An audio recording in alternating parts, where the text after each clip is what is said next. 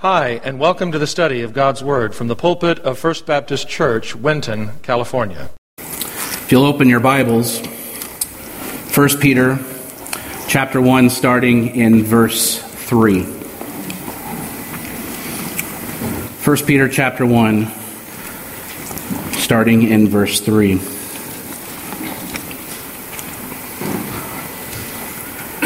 Blessed be the God and Father of our Lord Jesus Christ, who according to his great mercy has caused us to be born again to a living hope through the resurrection of Jesus Christ from the dead, to obtain an inheritance which is imperishable and undefiled and will not fade away, reserved in heaven for you who are protected by the power of God through faith for a salvation ready to be revealed in the last time. In this you greatly rejoice, even though now for a little while, if necessary, you have been distressed by various trials, so that the proof of your faith, being more precious than gold which is perishable, even though tested by fire, may be found to result in praise and glory and honor at the revelation of Jesus Christ. And though you have not seen him, you love him. And though you do not see him now, but believe in him, you greatly rejoice with joy, inexpressible and full of glory, obtaining as the outcome of your faith the salvation of your souls. Now, last week we introduced in our study, and we saw that Peter began with some very matter-of-fact statements about God's foreknowledge of those who were his chosen people. And Peter told the believers in these regions to which this letter would go that they were chosen by God and in accordance with his foreknowledge of them. And we also learned that Peter wasn't just referring to advanced knowledge of these men and events, but by a divine foreordination. And that's why he uses the word chosen. It is why Jesus told his disciples, "You did not choose me, I chose you." So, now, to put it in perspective, this was not like a new coach coming to an existing team and saying to himself, well, this is what I have, so I'm going to go ahead and work with it. I'll do the best that I can with what I got. He did the choosing before anyone knew they would be on his team. See, God already knew this. God already chose each and every one of us before we knew the power of the Holy Spirit and the sacrifice of Jesus Christ. Now, when Paul first went to Corinth, he wasn't there long before he was rejected by the Jews, and there he went to the Galileans and the Gentiles with the gospel. Now, during the night, the Lord spoke to Paul by a vision, encouraging him to go on with the work and not fear, saying, "For I have many people in this city." Well, humanly speaking, he did not yet have many people in that city. But God knew what he had in store for Paul. He knew exactly what was going to happen. And Paul trusted him by faith. He didn't call up beforehand and say, "Hey, you guys got people in that city that I can come talk to? Okay, great, I'll be there shortly." No. Paul understood his mission. Paul understood what lay before him, even if it wasn't already prepared. He knew God already prepared that for him, so he didn't need to worry about that. He was already ready to go. And as I've already noted, Peter makes no effort to defend his doctrine here. He makes no effort to defend his doctrine. He just states matter-of-factly that they were chosen of God according to his will and for his glory. So should we be proud that we were chosen for adoption by God? That's a question this morning. Should we be proud that we were chosen for adoption by God? Should we maybe be puffed up, feel real good about ourselves? Absolutely not. And here's why.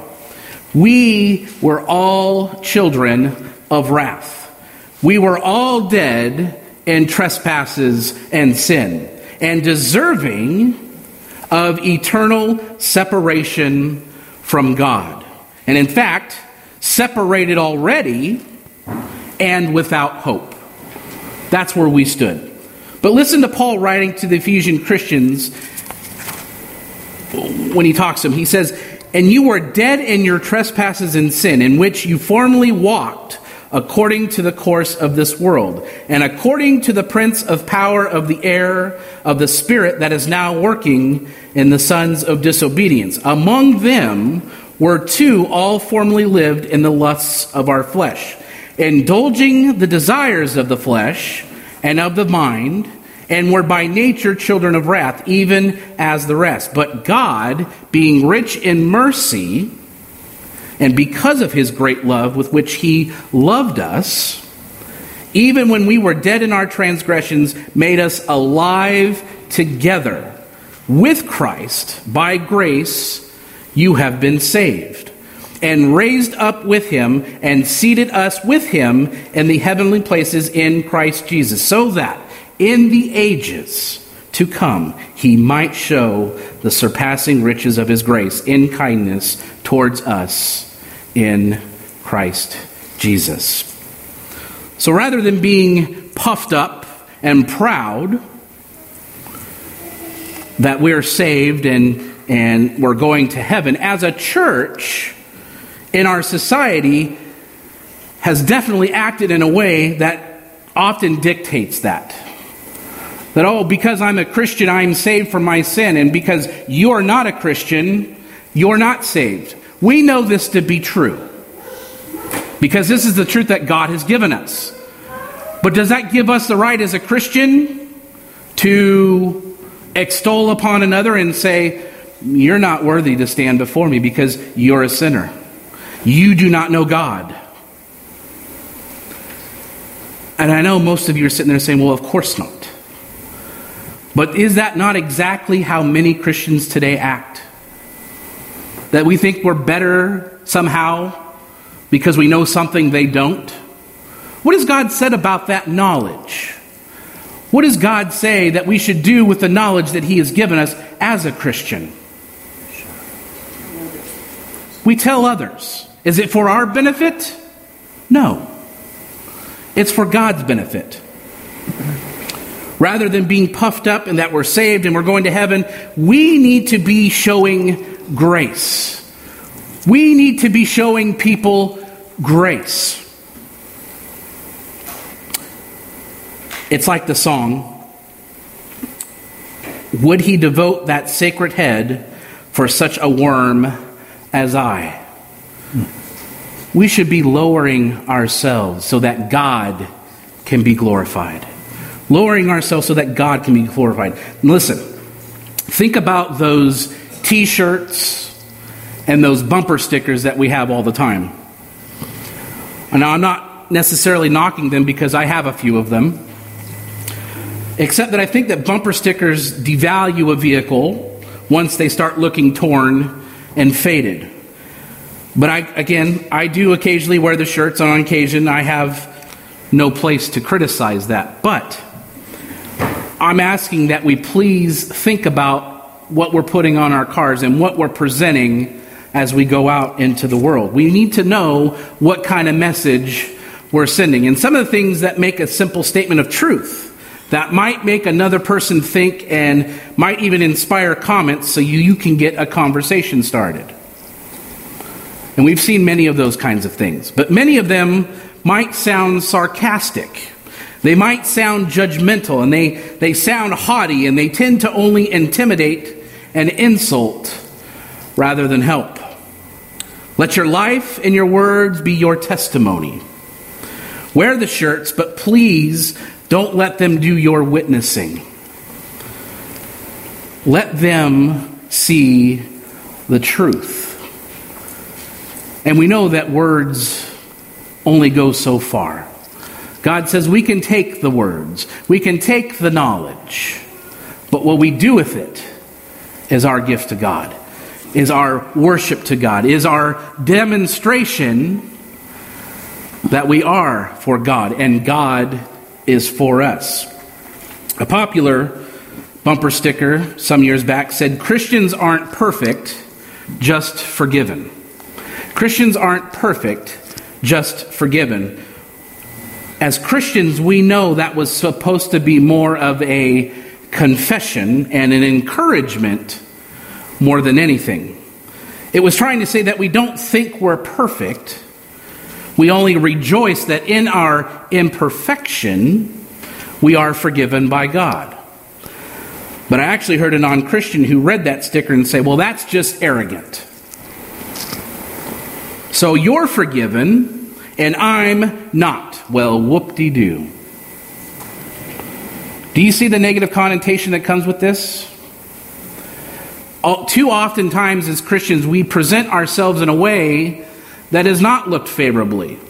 And why wouldn't they think that way? Christians in today's society are looked at as hypocrites, and we're not giving them any reason not to believe that. Well, I've harped on stickers and shirts long enough.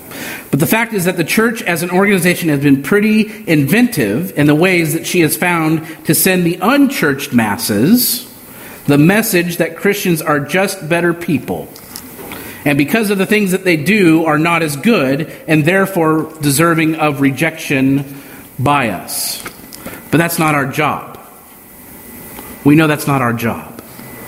And there's apparently a widespread ignorance throughout the Church of Jesus Christ of what Scriptures are really saying about us. And of course, we're going to be haughty if we go along with the thinking that we are saved because when we heard the gospel, we lifted our noble head. Or we shot a clean, well-manicured hand in the air and proudly declared, oh, sign me up. Sign me up. I want to be a Christian. But perhaps the reason people aren't responding to us like the first century Greeks did when they responded to Paul and the other apostles is because we're not making it clear that salvation comes to those who are recipients of God's mercy and grace alone. It has nothing to do with what we do. Now, okay, some responded well and some responded badly. The apostles suffered for telling the good news, but at least they got some response. Are people doing anything but ignoring us? Probably not. Because very few of us would be willing to be beat up by 10 for the sake of one soul being saved. So what does that mean? How do I live for the sake and allowing God to show His mercy and grace? Well, let's get into the text this morning. After his initial salutation in verses 1 and 2, Peter breaks into an anthem of praise to God. He just can't wait. He's so excited. He's ready and willing, and he's letting God lead the way. The Holy Spirit has completely encapsulated him, and he's ready to preach. He's ready to teach. He's ready to allow God to work through him. So he's full of praises to God, and he's about to tell us why. Blessed be the God and Father of our Lord Jesus Christ, who according to his great mercy has caused us to be born again to a living hope. Now pause and think about that word mercy. And I know Pastor Martin and I have preached on this many times. What is mercy? Now we just heard in those verses from Ephesians when Paul said that God made us alive together with Christ because he is rich in mercy. Peter is saying the same thing here. But first, let's briefly go to Romans chapter 9. I know we're going to Romans, but you should know where it is now, right? Romans 9, and see it there. It says, "What shall we say then? There is no just injustice with God, is there? May it never be. In verse 15, for he says to Moses, I will have mercy on whom I have mercy, and I will have compassion on whom I have compassion. And then in verse 16, so then, it does not depend on the man who wills or the man who runs, but on God who has mercy. So you see, in our backwards thinking, we want to challenge the very idea that God is just in choosing some and rejecting others. And this is sinful thinking and according to the flesh, not according to the Spirit. Because the response that should come from us would be amazement that in His mercy, He would save any. That He would save any. Who are we to be saved? Who are we to be in the graces of God? Has God chosen to predestine some and then call and justify them and then glorify them? Yes. Yes, He does. And in accordance with His great mercy. Not because He was somehow required. Not because we have a right to demand from Him some behavior in accordance with our twisted assessment of what is fair and what is not, but because He is great in mercy. Now listen, mercy is not the same as grace. Completely different concepts. Because grace has to do with guilt. If you have offended me or sinned against me in some way, I forgive you unconditionally, then I am being gracious. That is grace. Mercy has to do with looking on someone's misery and caring for them, helping them, lifting them up, showing compassion. One commentator said that God's mercy takes the sinner from misery to glory, and God's grace takes him from guilt to acquittal. Therefore, when Peter says that God the Father, according to His grace mercy, caused us to be born again, implies the fact that we needed mercy. We needed mercy. Kurt Paul Richter was a Harvard and Johns Hopkins educated biologist, psychobiologist, and geneticist who served for many years as director of Johns Hopkins Psychiatric Clinic. He served there until he became a professor of psychobiology in 1957. He made many important contributions to the fields of biology and psychobiology, and one of his most famous experiments involved drowning rats. Pleasant, right? Drowning rats, a study which today would most likely land him in jail for animal cruelty. But he knew that rats had a reputation for being able to swim exceedingly long periods of time, in excess of over 50 hours. I don't know if you knew that. Yet, when he placed rats in a tightly confined bucket of water, they quickly discovered they had no means of outlet, no means of relief, and literally gave up. They literally gave up, allowing themselves to simply sink to the bottom of that bucket, drowning, and on average within about 15 minutes. He knew they had the physical ability to continue swimming much longer, so concluded that they must have felt helpless and hopeless. And so he tried again, this time pulling the rats from the water once he saw them beginning to struggle. And he let them rest for a short time before returning them to the bucket. And they once again began swimming, testing the confines of their surroundings. But instead of giving up and allowing themselves to sink and drown, they kept swimming and swimming and swimming. And many swam up to 60 hours until their bodies could simply no longer endure. So what was the difference between the two groups of rats? Well, he concluded the difference was hope. The difference was hope. And that feeling of expectation, that a particular outcome or desire will come to pass. To, in other words, look forward to with desire and reasonable confidence. They became confident when they were allowed to explore their environment.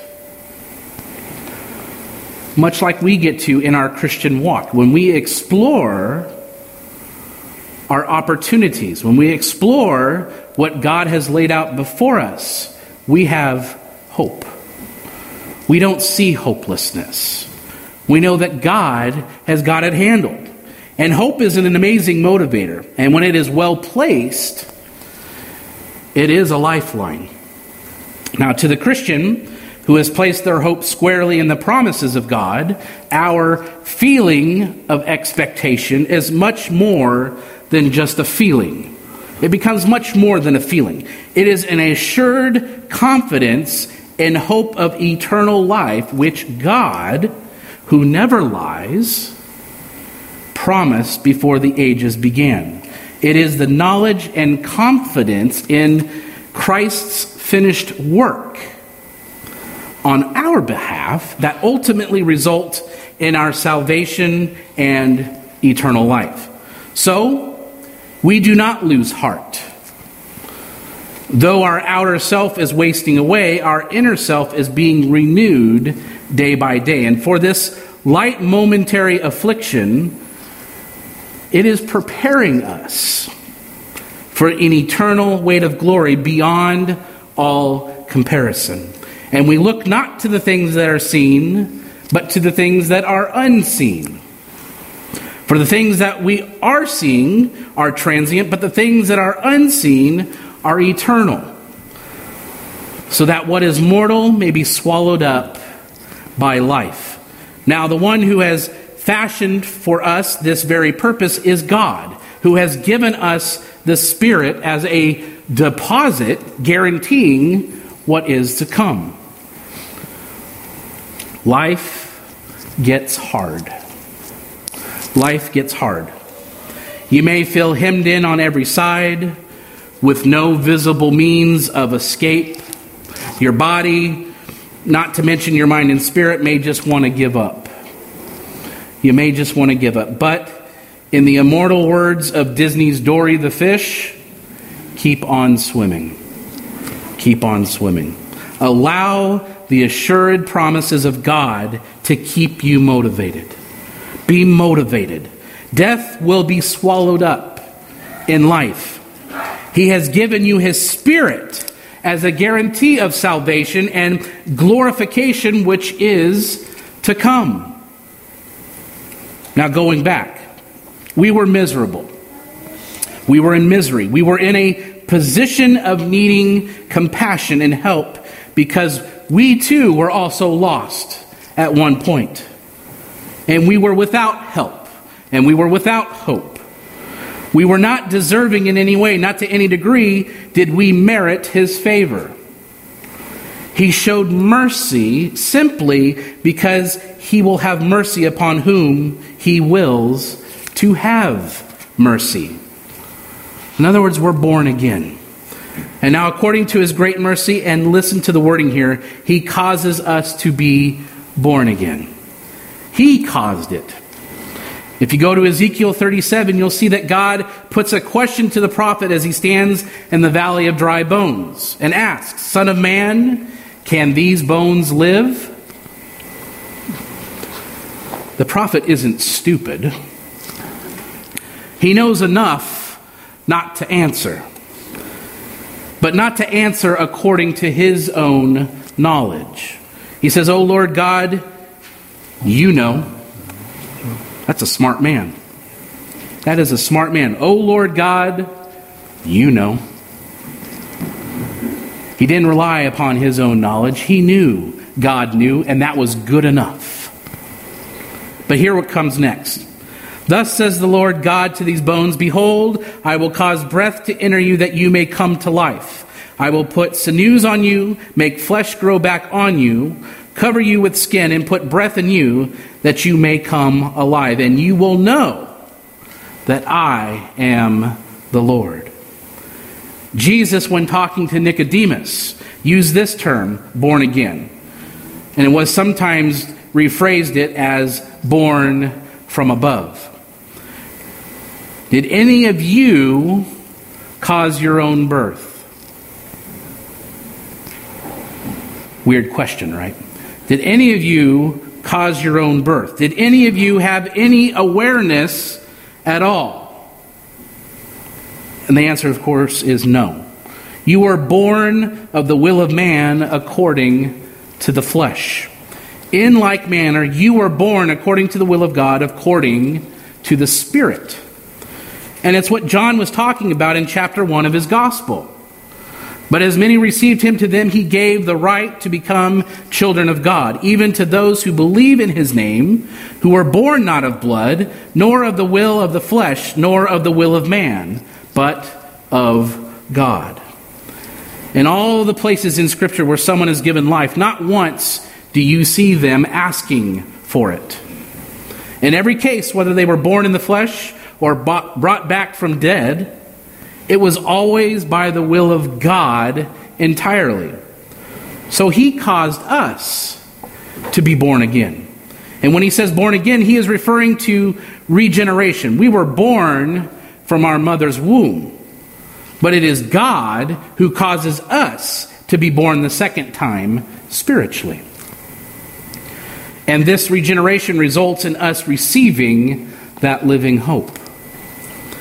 The fallen world has no hope. When they say they hope for something that is not in the sense of looking towards a certain end, it is more of a wishful thinking. I hope I get that promotion. I hope the lab results are negative. We're hoping for a boy this time. You see, believers in Christ have a living, enduring hope. Like Hebrews chapter 1 says, we have the assurance of what we hope for in the exercise of faith. So what gives us this assurance? What makes our hope a living one? It comes through the resurrection of Jesus Christ from the dead. That's where we get our hope. That's where it is found. Christians, everything said before and everything that will come after is solidly founded on this. The central message of Christianity is the resurrection of Jesus Christ from the dead. Paul said to the Corinthians, if Christ has not been raised, your faith is worthless. You are still in your sin. And all this means absolutely nothing if Christ was not resurrected from the dead. It means less than nothing. It means we are all deceived and headed for a great disappointment. Because if he is not raised, then none will be raised. Of course, the opposite of this is if he did rise from the dead, then our hope is absolutely certain, isn't it? Our hope is absolutely certain. If God raised him from the dead, his life is assurance of our life and therefore of everything he has promised. That's why in 1 Corinthians chapter 15, Paul went on to declare triumphantly, but now Christ has been raised from the dead, the first fruits of those who are asleep. And that is why we have a living hope. That is why we look forward with a settled conviction within us, a certainty of faith, because we know what comes next. To obtain an inheritance which is imperishable and undefiled and will not fade away, reserved in heaven for you and for me and to anyone else who puts their trust in Christ Jesus. But listen, it says, who are protected by the power of God through faith for a salvation ready to be revealed in the last time. Most of you know that when you purchase a new car and then you drive it off the lot, that car is now used. You cannot resell it as a new car. Most of you know that. Its value has immediately diminished, and it can never be sold as a new car again. We all know that everything in this world is perishable. We know that. Everything is defiled, stained, polluted by sin. Romans 8:21 tells us that the creation itself is in slavery to corruption. Everything of this world fades in its own way. You can spend a ridiculous amount of money on a designer purse, sweater, and with continued use it will grow old and faded and perhaps torn or stretched.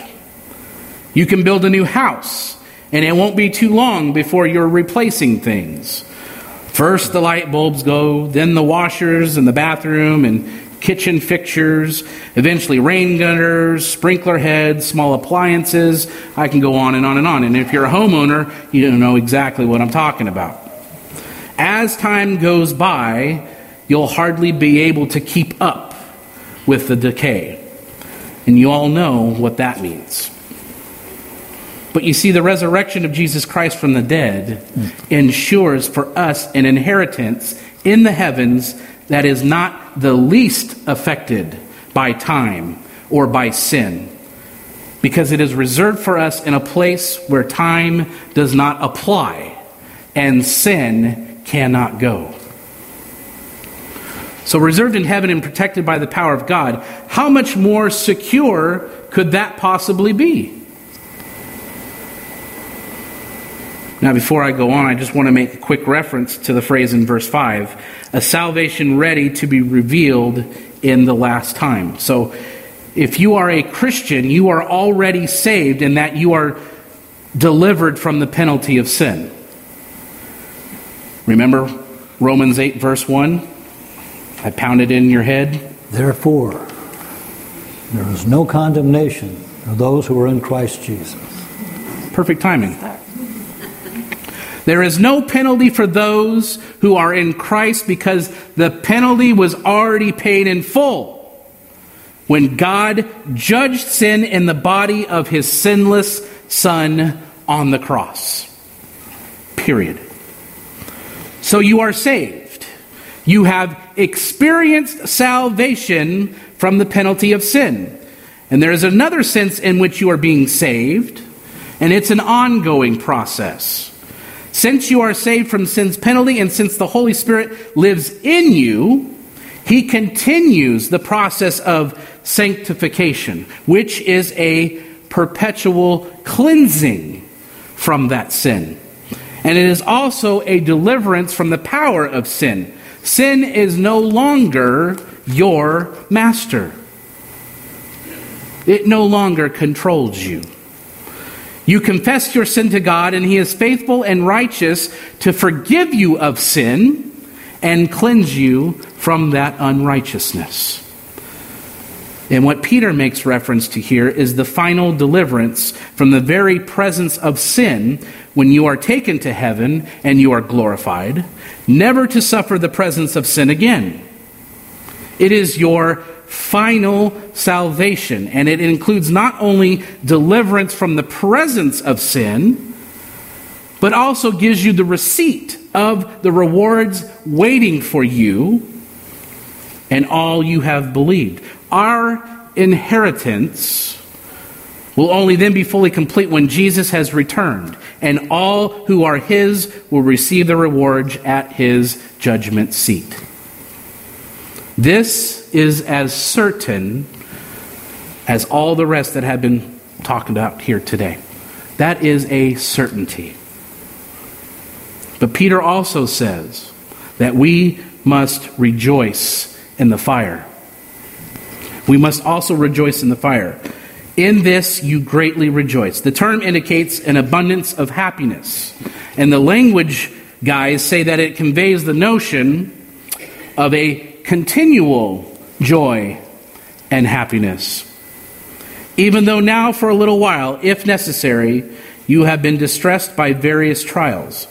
So right here in the middle of all this talk of joy and security and unfading inheritance protected by the power of God is this one line or reference to their suffering and their testing. Christians, you can have happiness even in the midst of all the trouble that comes in your life. And when you remember what God has brought forth and established by his own hand and is preserved for you through the direction of Jesus Christ, how can you not have hope? How can you not have faith? This is why even in the process of his own trials, Paul was able to assure the Corinthians with these words. And it's in Corinthians chapter 4, 16 through 18. Therefore, we do not lose heart. But though our outer man is decaying, yet our inner man is being renewed day by day. For momentary light affliction is producing for us an eternal weight of glory far beyond all comparison. Notice he says momentary light affliction. I don't know about you, but when I go through my trials, I don't see it as light. I don't see it as a light affliction, but that's what Paul is saying. The things that we experience here in life are so minimal compared to what Christ has done for us, that it should not bother us, that we should rejoice while we're going through those trials, because we know that through those trials, God edifies us. God allows his will to be done. God shows off, if you will, in saying, look at my son and daughter, look at my brother and my sister. Even though they go through trials, they still love me. They still believe in me. They still follow my commandments. We should be glorifying God in those things. So if we have to go through momentary light afflictions to serve a God who has given everything to us, I say, bring it on. I say, okay, God, let's do this. Momentary light affliction. Even though he was beaten, he was whipped, shipwrecked, imprisoned, starved, humiliated, and rejected by his own kinsmen, for the same reason Peter said, for a little while, this too shall pass. They both knew that anything the world can dish out is temporary, while the faith we have is more precious than gold. And in gold itself will pass away, but our faith will not. Can they ever hope to extinguish our faith? Can they hope to deny us what God has provided by his own hand? Can they take away what Jesus has purchased with his blood? Of course not. So what will be the ultimate result of the trials that come against us? Not the world's purposes, but God's. His will be done. Praise and glory and honor at the revelation of Jesus Christ. That's what is to come. So don't get discouraged. God is looking forward to giving you the rewards that he has reserved for you. He is desiring to praise you as a good and faithful servant who has endured that fiery trial and thereby had your faith proven and perfected. He has promised to give you glory, and he will indeed glorify you in his kingdom forever. Forever. It is a sure and certain thing and cannot fail. It cannot fail. So I say this. A lot of people say seeing is believing. I say no. Believing is seeing. And I want to close with just a few words about verse 8. Peter says, and though you have not seen him, you love him. And though you do not see him now, but believe in him, you greatly rejoice with joy inexpressible and full of glory. This is reminiscent of Jesus' words to Thomas, when Thomas had insisted that he would not believe Jesus was alive unless he touched his wounds. And when Jesus appeared to Thomas, he said, "Blessed are those who did not see and yet have believed." Listen, Christian, you are saved after believing in something you cannot see. You do not insist upon seeing before you would believe, but you can rejoice in this today, can you not? God is a rewarder of faith. When you believe in what you cannot see, you will eventually see what you have believed. So in other words, God is telling us, hang tough. Keep swimming. When you are in the midst of your various trials, keep reminding yourself that they are only purifying your faith, as the fire causes dross to rise into surface and purify the gold. And we are gold to God. And He is purifying us. That is the purpose of the trial, to purify and perfect us, so that others will see Him and see His glory. Keep reminding yourself that you didn't choose God. He chose you, and He sent His Son to be that propitiation for your sins. And having done that, even if that wasn't enough, He sent His Son to die. And if that wasn't enough, He raised Him up on the third day. And because He lives, you too shall live. Keep reminding yourself that the God who did all that without our seeking or desiring Him has also said that you have an imperishable, undefiled, unfading inheritance safe in His storehouse until you get there to receive it. And it delights Him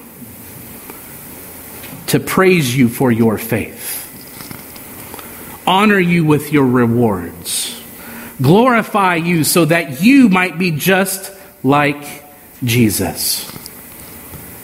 And then keep reminding yourself that because you have believed without seeing, you have His promise that you will finally see what you have believed. And even your joy itself, listen to this, even your joy itself will be glorified.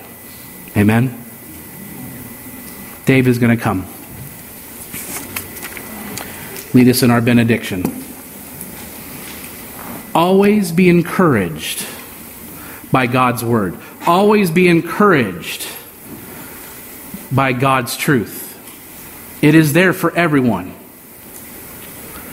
But it is also our job as we are navigating through this earth. We know that this is not our home. But in the meantime, God has called us to a purpose. In the meantime, God is purifying you and edifying you in His service, because He desperately wants to give you those rewards. He wants to glorify us for having faith. Let's stand together. And the phrase, I've never really considered it that way, but God praises us for our faith. And may we praise Him because He simply is, as we close our service. Praise God from whom all blessings flow. Praise Him, all creatures here below.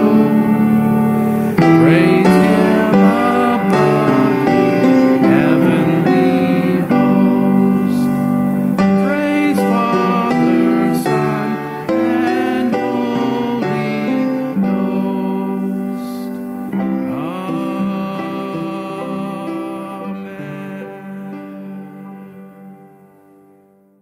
Heavenly Father, thank you for our time here this morning. Thank you for the promise of your truth. Thank you that we can rely upon those promises and know what lies in store for us. Lord, we know as Christians that believing is seeing, and one day soon, that will come to fruition. And Lord, we look forward to that day. Thank you so much for your mercy and your grace, and for us to have the knowledge to know the difference between the two. And Lord, we didn't deserve it, but you gave it anyway because of that great love you have for us. Let us, in our service to you, be our gift to you, and our love and our way of showing that even though we don't see you, we know you're there. We know that you're working, and we praise you for it. And all of God's people said, amen. Have a great day in the Lord. The Bible says, if you confess with your mouth the Lord Jesus and believe in your heart that God has raised him from the dead, you will be saved. If you've never trusted in Jesus Christ as your personal Lord and Savior, we invite you to call on him now and through a simple prayer of faith, give your life to him. If you're not attending a church that honors the Bible as the Word of God, we encourage you to locate and begin attending such a church in the area where you live. The message you have just heard was preached from the pulpit of First Baptist Church, Winton, California. For more information on the ministry of First Baptist Church, Winton, please visit our website at wintonchurch.org.